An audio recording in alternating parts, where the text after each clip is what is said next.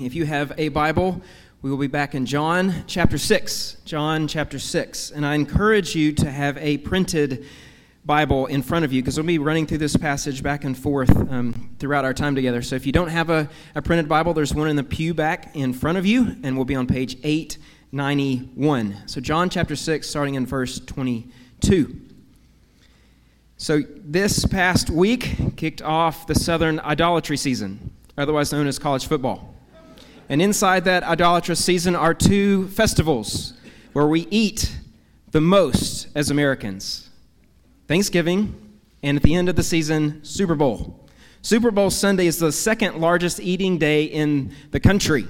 The first, obviously, is Thanksgiving, but more food is consumed on Super Bowl Sunday than any other Sunday outside of Thanksgiving. So on Super Bowl Sunday, we have 270 million avocados made into guacamole. That could fill a football field 30 feet deep. So if you want to swim in some guacamole, there's your chance. 11 million pounds of potato chips, enough chips to cover the state of Arizona. 12.5 million pounds of bacon. To our pastor, the former pig farmer, that's 22,700 hogs. That's a lot of bacon. Domino's alone expect to sell 11 million slices of pizza. 1.3 billion chicken wings are sold. That's enough for 4 for every American. Praise the Lord. That's enough chicken wings to stretch from Seattle to Massachusetts 5 times over. And it's no surprise that antacid sales jumped 20% that weekend as well. And 1 out of every 10 or so workers call out sick that Monday. What does this tell us about Americans? Well, it means we like to eat and eat and eat and eat. We like to stuff ourselves with very unhealthy yet very tasty foods. But these appetites, the way we consume and how much we consume, really are indicative of other appetites, other desires, other passions in our lives and how we fill them. We all have appetites, whether it's physical appetites for food, for drink, for comfort, for warmth, for shelter, for sex, for provisions, for wealth. There's mental and emotional appetites to be loved, to be in charge, to have people like you. We all know the feeling when those appetites don't get filled. They rage within us. Our culture says if you have an appetite for something, you must go and fill it. If something or someone gets in your way, you take charge, you manipulate, you deceive to make sure that you get that. Remember the Snickers commercials? Hungry? Oh, why wait? We've even invented a new word when we get hangry, when we are hungry and don't get food. And I pray that we don't get that before we end this message today. We all want these appetites to be silenced, to be filled. When we're hungry, we grab something to eat. When thirsty, we grab a drink. When cold, we grab a blanket. When we want people to like us, we tell jokes to make them laugh with us, to be entertained so they'll stick around. But most of these appetites are not just physical, they are spiritual. Our physical appetites always point to something deeper. They affect our body and our soul, our heart and our mind. So when it comes to our soul and we get a soul hunger, what do we fill it with? What do we crave deep down in our hearts? There's a void in all of us that we are seeking to fill, that yearns to be satisfied, and we're all seeking to quiet that hunger. And this is the hunger that Jesus is seeking to expose in the people that have been chasing him around the Sea of Galilee. 2 weeks ago, we saw that Jesus fed almost 20,000 people with bread and with fish. Then he walks on the water through the night, and they arrive at the other side of the sea. And so Jesus has provided these people a full lunch, allowing everyone to eat till they were filled, till they were satisfied. But that one meal was not enough for those people. They wanted more. And so we meet the people on the next day. So we'll look to our passage, John chapter 6, starting in verse 22. On the next day, the crowd that remained on the other side of the sea saw that there had been only one boat there, and that Jesus had not entered the boat with his disciples, but that his disciples had gone away alone. Other boats from Tiberias came near the place where they had eaten the bread after the Lord had given thanks. So when the crowd saw that Jesus was not there, nor his disciples, they got themselves into the boats and went to Capernaum seeking Jesus. And when they found him on the other side of the sea, they said to him, Rabbi, when did you come here? And so the people didn't know what had happened through the night. The disciples they had saw leave across the sea in a boat. Jesus disappeared. So these people want to know where Jesus is, but they weren't aware of Jesus' late night stroll on the water that we looked at last week. They didn't see his encounter with the disciples. They didn't see Peter's near drowning. They didn't see the miraculous journey to the opposite shore. All they knew was Jesus was on the east side one night. He disappears, and suddenly he's on the northwest side in Capernaum. That's a distance of over 10 miles by foot. And so whether these people walked 10 miles on foot or they paid for a boat ride across the sea, they are desperate to find Jesus. They've traveled through the day and maybe through the night to find him. They're hungry for more. Jesus has fed them, Jesus has taught them, and they want more. So when's the last time you've walked 10 miles for something? When's the last time you paid for a boat ride to go desperately to find something? This is what the people are hungering for, but what are they actually looking at? Why are they trying to find Jesus? The crowds have an appetite that they long to be filled, but Jesus is about to expose their misplaced appetites and invite them to a bigger and better feast. Let's continue reading. Verse 26. Jesus answered them, Truly, truly, I say to you, you are seeking me, not because of the signs, but because you ate your fill of the loaves. Do not work for the food that perishes, but for the food that endures to eternal life, which the Son of Man will give to you. For on him God the Father has set his seal. Then they said to him, What must we do to be doing the works of God? Jesus answered them, This is the work of God, that you believe in him whom he has sent. So they said to him, Then what sign do you do, that we may see and believe you?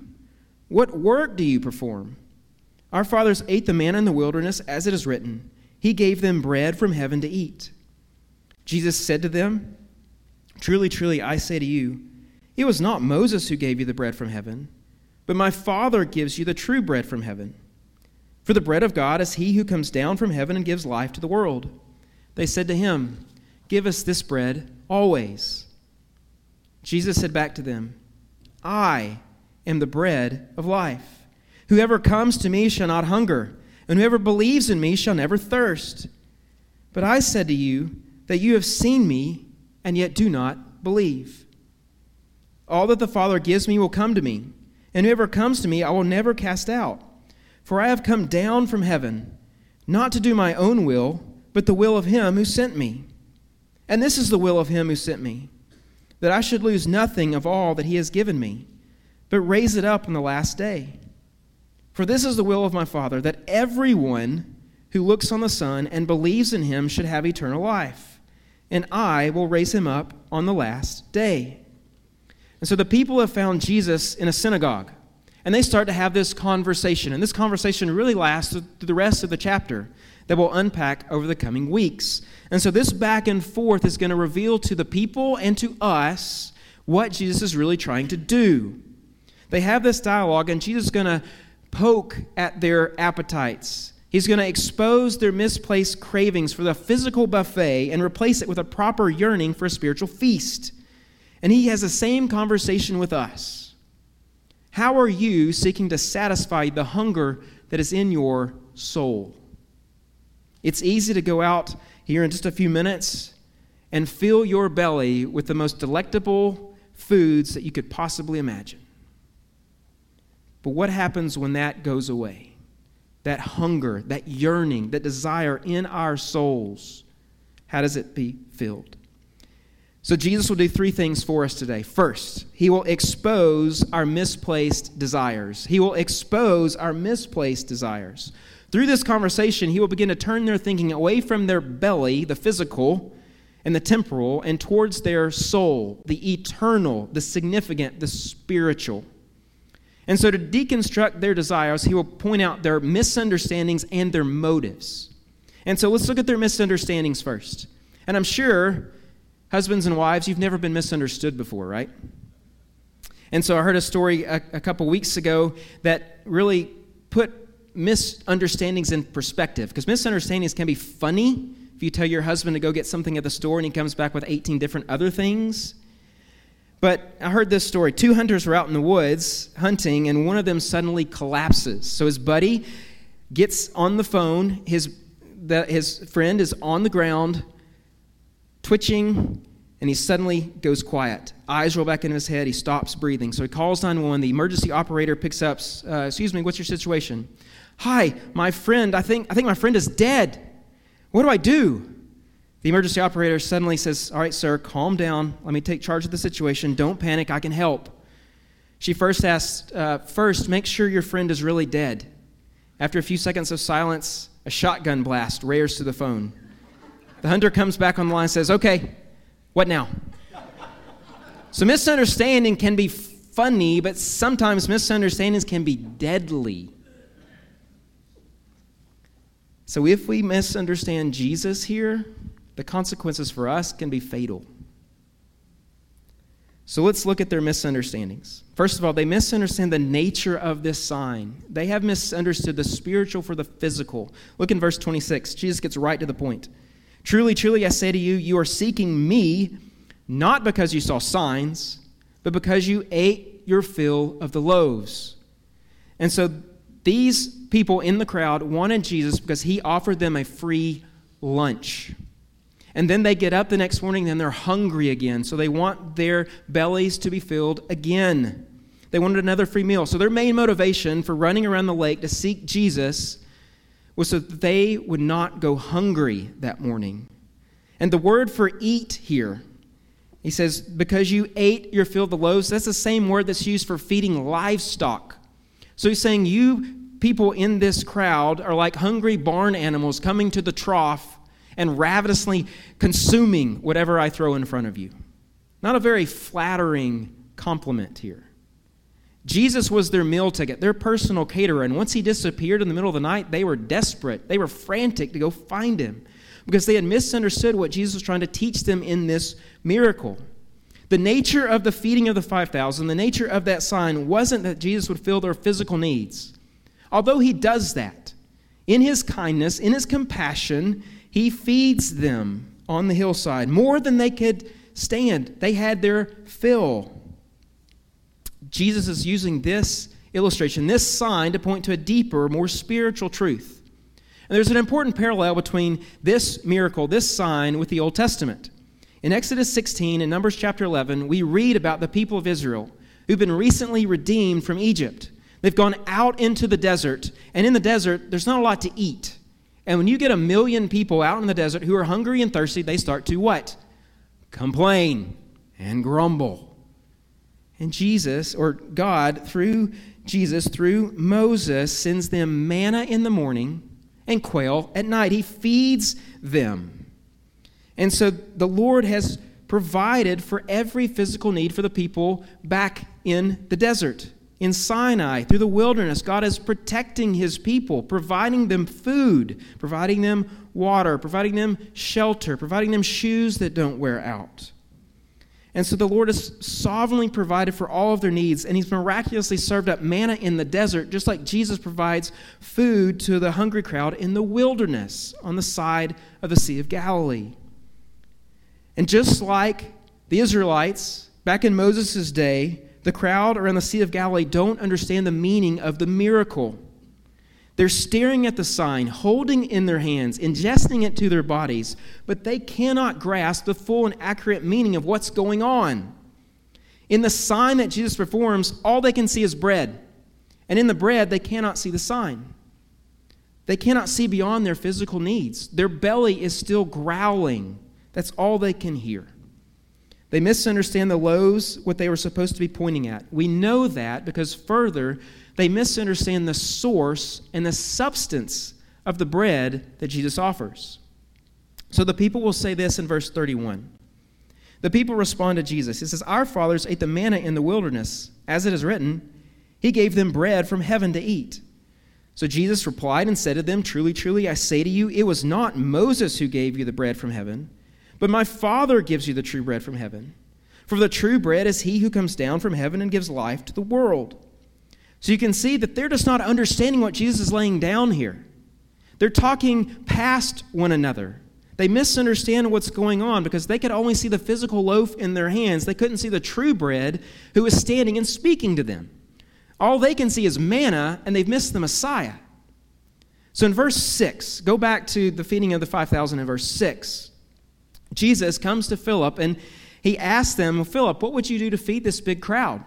And Philip starts to calculate it up, and he can't do it because Jesus is using this to test Philip and the disciples. In the same way, he's testing the crowd here in verse 20 or 33. Just the same way as God tested the Hebrews in the wilderness. Would they see and understand the source and nature of the bread that God sends to his people? Were their physical appetites awake within them, a longing for something deeper in their soul? Or would they come just to the table to fill their bellies and walk away? Would they see that man needs to live on more than bread alone, more than pickled fish, more than barley loaves, more than chicken wings, more than broccoli and blueberries?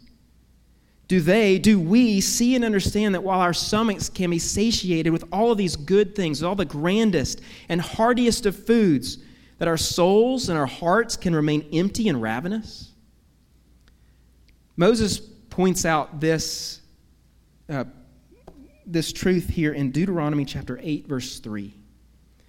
Moses tells the people, and he tells us this, and he, that's God, and God humbled you and let you hunger and fed you with manna, which you did not know, nor did your fathers know. Why? That he may make you know that man does not live by bread alone, but man lives by every word that comes from the mouth of the Lord.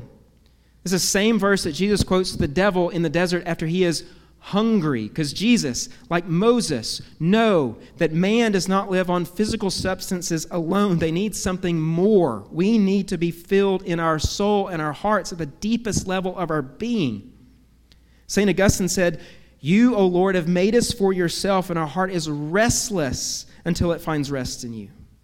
C.S. Lewis would say, "If I find in myself a desire which no experience in this world can satisfy, the most probable explanation is that I was made for another world." And so we can come and we can fill our lives with all kinds of things and still be left empty and broken. So the point that Jesus is making, the people can't comprehend it. Because did you catch the phrase, as we read through the phrase, from heaven? It comes up over and over again in this exchange. And so in verse 31, the people quote from Nehemiah and Psalms, they quote this: He gave them bread from heaven to eat. And the phrase from heaven is a euphemism. It's what the Jews would use in place of the name of God. So when they're saying it's from God, it's an implicit reference. When they say from heaven, it's an implicit reference back to God. But they don't see the Heavenly Father at work here. They don't see God as a source. They see Moses and Jesus making all of this happen. They can't see past this bread, past who's giving it out to the one who is giving and providing the true bread. Did you catch that subtlety in Jesus' exchange there? My Father gives you the true bread. There's something that stands behind this barley loaf and this pickled fish. It's not gluten or flour, it's flesh and blood. The people have misunderstood the source and the substance, because Jesus will also continue to tweak their misunderstandings because he changes pronouns in the middle of this. He says, referring to the bread, the people are thinking of it as an it. Well, God provided it, the bread in the desert. But Jesus says that he has provided a him. Verse 33, my Father gives you the true bread from heaven, for the bread of God is he who comes down from heaven. See, words, small words, pronouns, prepositions matter as we read the Bible. Jesus is subtly poking holes in their motives, in their misunderstandings, to show them what is true and accurate. So when they ask for Jesus to give them this bread also, they're like the woman at the well in chapter 4 said, oh, you can give me this water that will satisfy me forever so I don't have to keep coming back to the well? You can provide me this bread that I don't have to go out to the store and keep buying? They're still seeing it all in physical form. They think God is just going to give them through Jesus another form of manna when they don't realize that the true bread is the Messiah who's standing in front of them. And their misunderstanding intensifies as they mistake the work of God. Look in verse 28 and 29. So then they said to him, "What must we do to be doing the works of God?" Jesus answered them, "This is the work of God, that you believe in him whom he has sent." And so like many of us, we are often tempted, we're wondering, what am I supposed to do to earn God's favor? What am I supposed to do to help pay God back? They rightly want to follow God and to know God and to do what he says, but their thinking about God's relationship is misunderstood. It's upside down. And so let's say this week someone invites you over to their house for dinner, and they spread out this glorious feast on the dining room table, and you sit there for hours and partake of everything that they have prepared. Then on your way out the door, you pull out your wallet and says, "Well, thanks for the meal. Here's $40. What's that going to tell you, your host? Or you say, "Oh, they provided this spread. They gave us all this food. What do we have to do for them next week? We got to one-up them. We got to do better than they did." You don't do that. And if you do that, you're not coming back to my house. Because we're providing you a meal. A host is going to provide you a meal because they want to bless you, to encourage you, to be with you.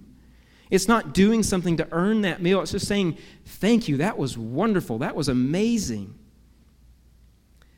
And so whatever their motivation here in the crowd, they believe that they could please God by doing the works of God. But Jesus says that the work is singular. God desires us to believe, not perform, not labor, not accrue merit, not try to pay back, but to simply believe, to trust, to have faith.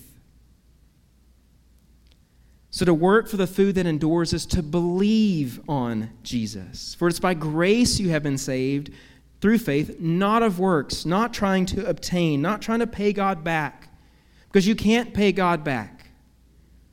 Everything is from him anyway. He has given you all things. There's nothing you can return back to God. So what does God want from us? To see, to come to Jesus and to believe on him, or to use a parallel, to see Jesus for who he really is, to savor him, to treasure him, to be satisfied in him. They misunderstood the physical for the spiritual. They wanted the manna over the Messiah, and they would rather be devoted to duty rather than delight. These misunderstandings, these misplaced desires have led to impure motives as well. So the crowd's end goal, remember, is to find Jesus, which is a noble and honorable goal. But Jesus is the solution and satisfaction to their every need, but they go at him with the wrong motivation. They can only see the physical realm. They want a full belly and an earthly king. They want Jesus to do for them what they want in their temporal, personal, prosperity, political agenda. They want a king who will put a roof over everybody's head, a chicken in every pot, an extra zero in everybody's paycheck, to kick out the Romans, to make Israel powerful and independent, to be at the top of political and military power. Remember, after he feeds them, they want to make him king. These motives, all these motives are selfishly driven. They want a Messiah that looked like them, that talked like them, that built a kingdom for them. They built a God that modeled everything that their hearts desired. Their desperation was to have a Messiah in their image, to install their version of God on their throne.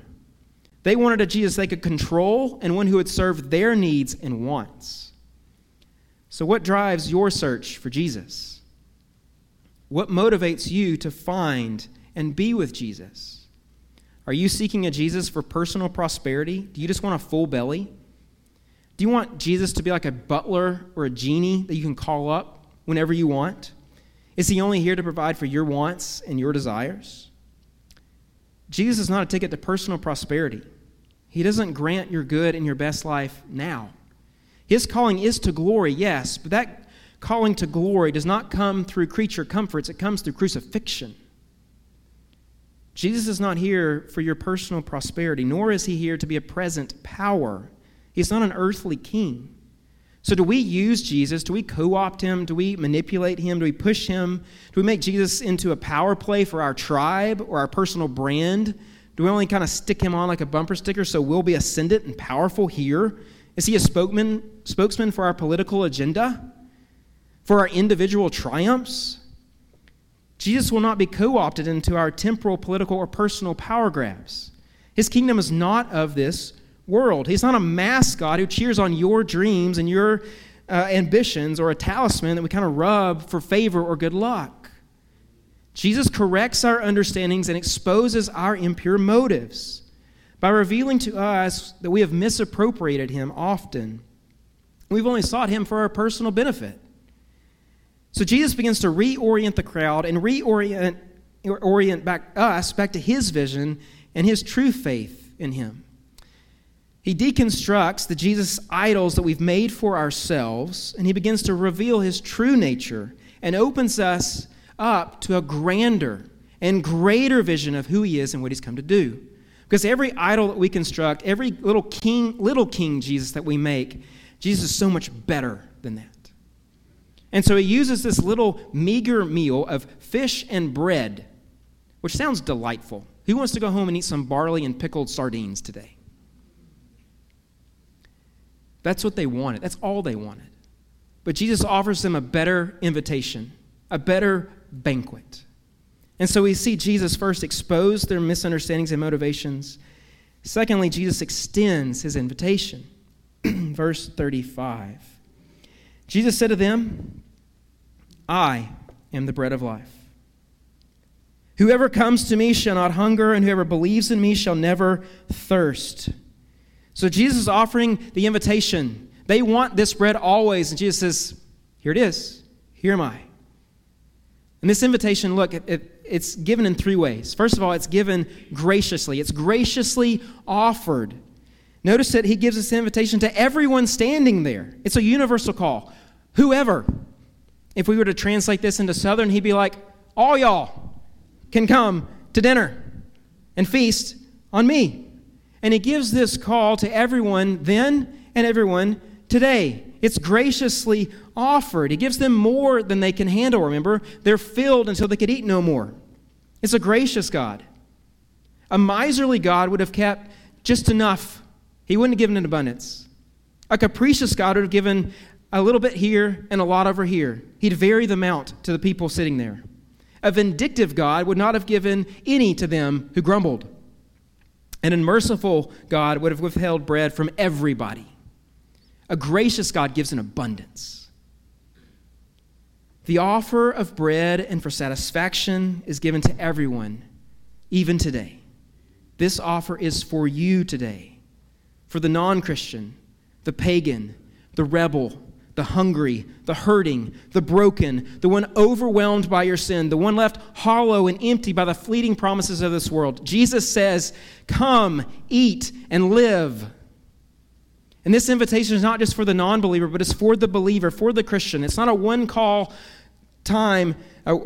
call to feast on the Son of God. It's one that's continual, that's daily, that's hourly, it's moment by moment. Once you've tasted and seen, you can return to the table to eat again and again. For the Christian who is tired, who is suffering, who's embittered, who's persecuted, who's weak, who's lame, who's hopeless, the call goes out to us again today. Come, eat, and live. And it's graciously offered, but also it is eternally fulfilled. This invitation is an eternal feast. The language here, to eat and drink, to never hunger, to never thirst, is eschatological. It looks to the end of time. Jesus is talking with eternity in mind here. And throughout the Bible, the language of eating and drinking, hungering and thirsting is intertwined with God's relationship between himself and his people. The vision that John, this same John who wrote this, his vision at the end of time culminates in a banquet scene where the bride sits down with her husband to eat and drink after the wedding. Notice the bread and the water that he provides is not something extraneous to himself. It's not saying, here, I've got bread over here. No, the bread, the water is Jesus himself. By offering up his own body and his own blood, Jesus offers and provides satisfaction for all of us. It's not something extra that he gives. He is the bread of life. He is the water of life. So the satisfaction that Jesus provides is necessary for our souls in the same way that food and water are necessary for us to live physically. But like a physical hunger, it may be satisfied only for a few hours. This satisfaction that Jesus provides is forever. So think about this satisfaction. This satisfaction is immediate. This immediate satisfaction is forgiveness of sins, reconciliation with God, the righteousness of Christ. It's salvation from wrath and ultimate destruction.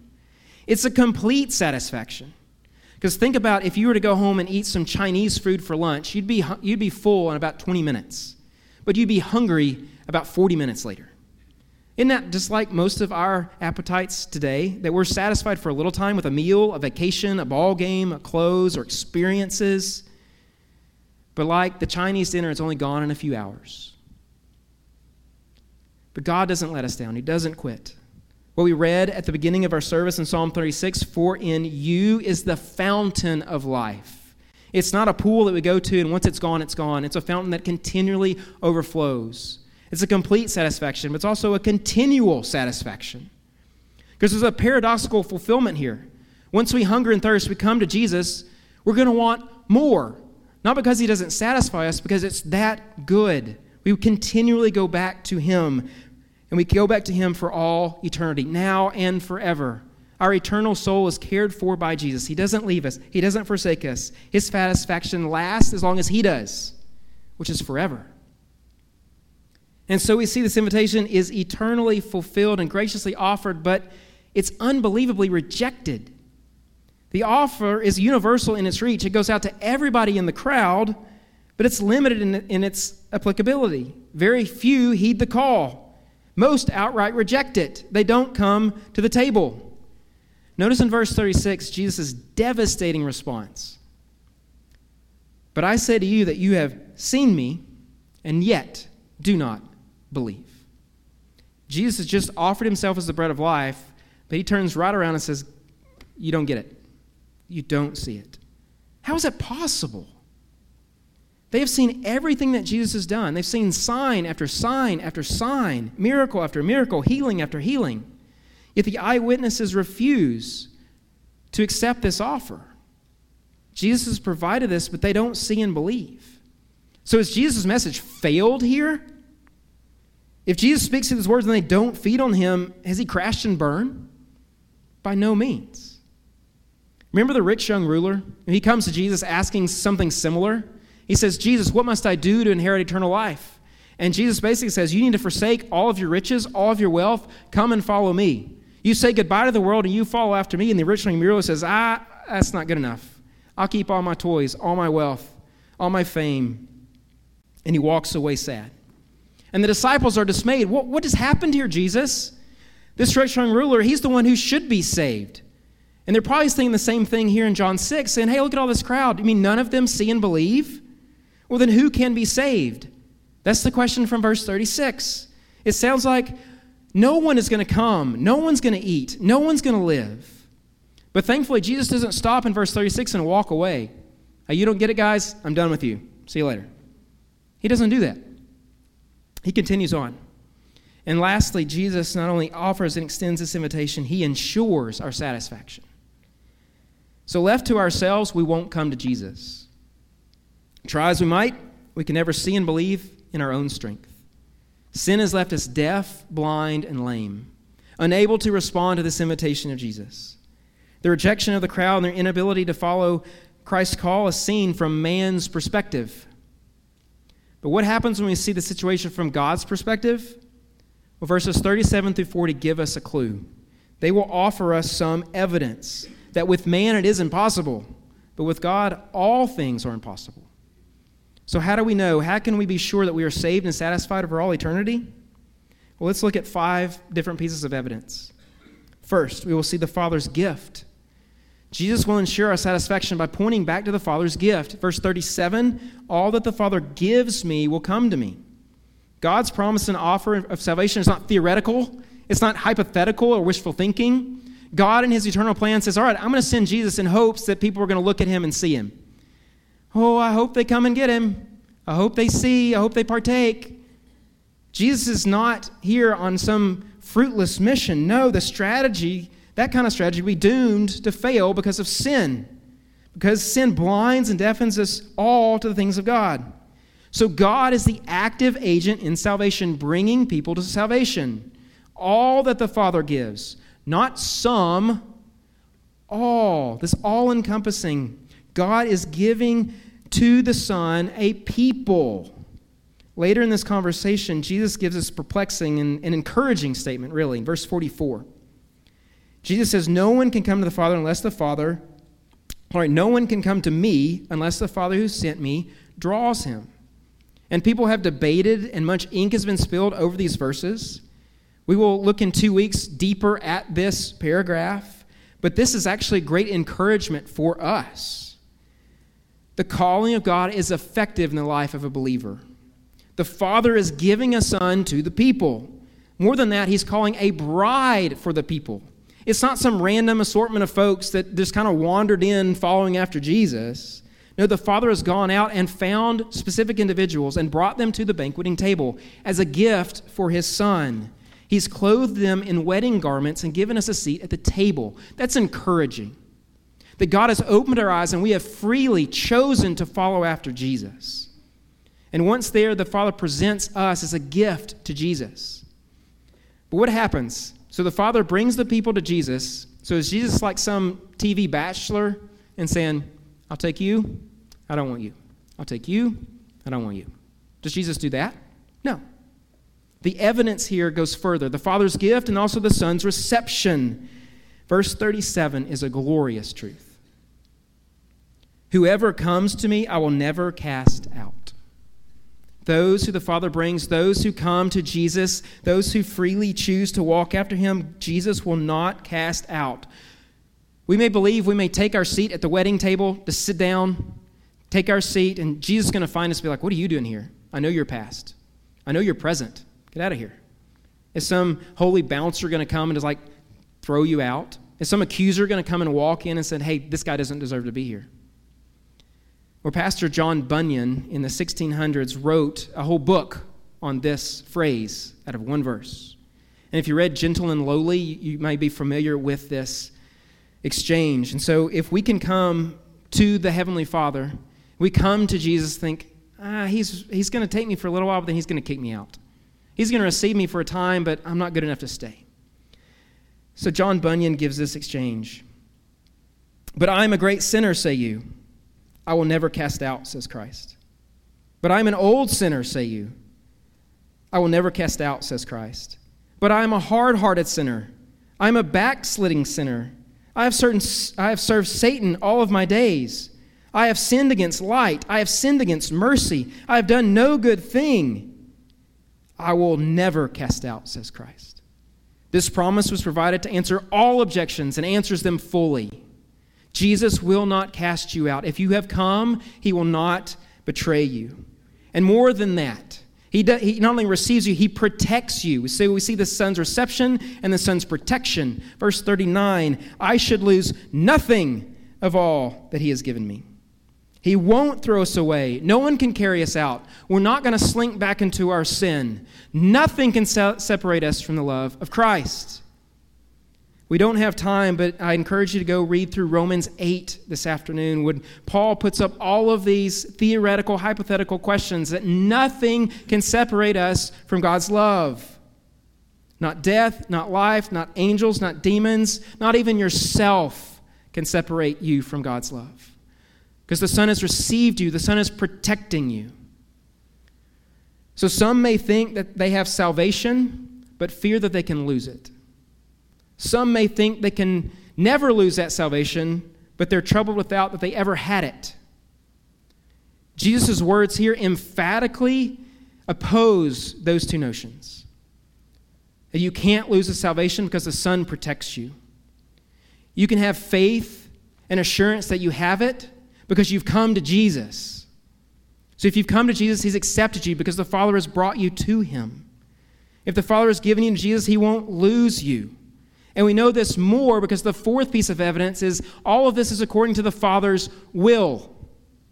Our fourth assurance here is God's sovereign and providential plan and purposes are working to see you saved and assured and protected in the Son.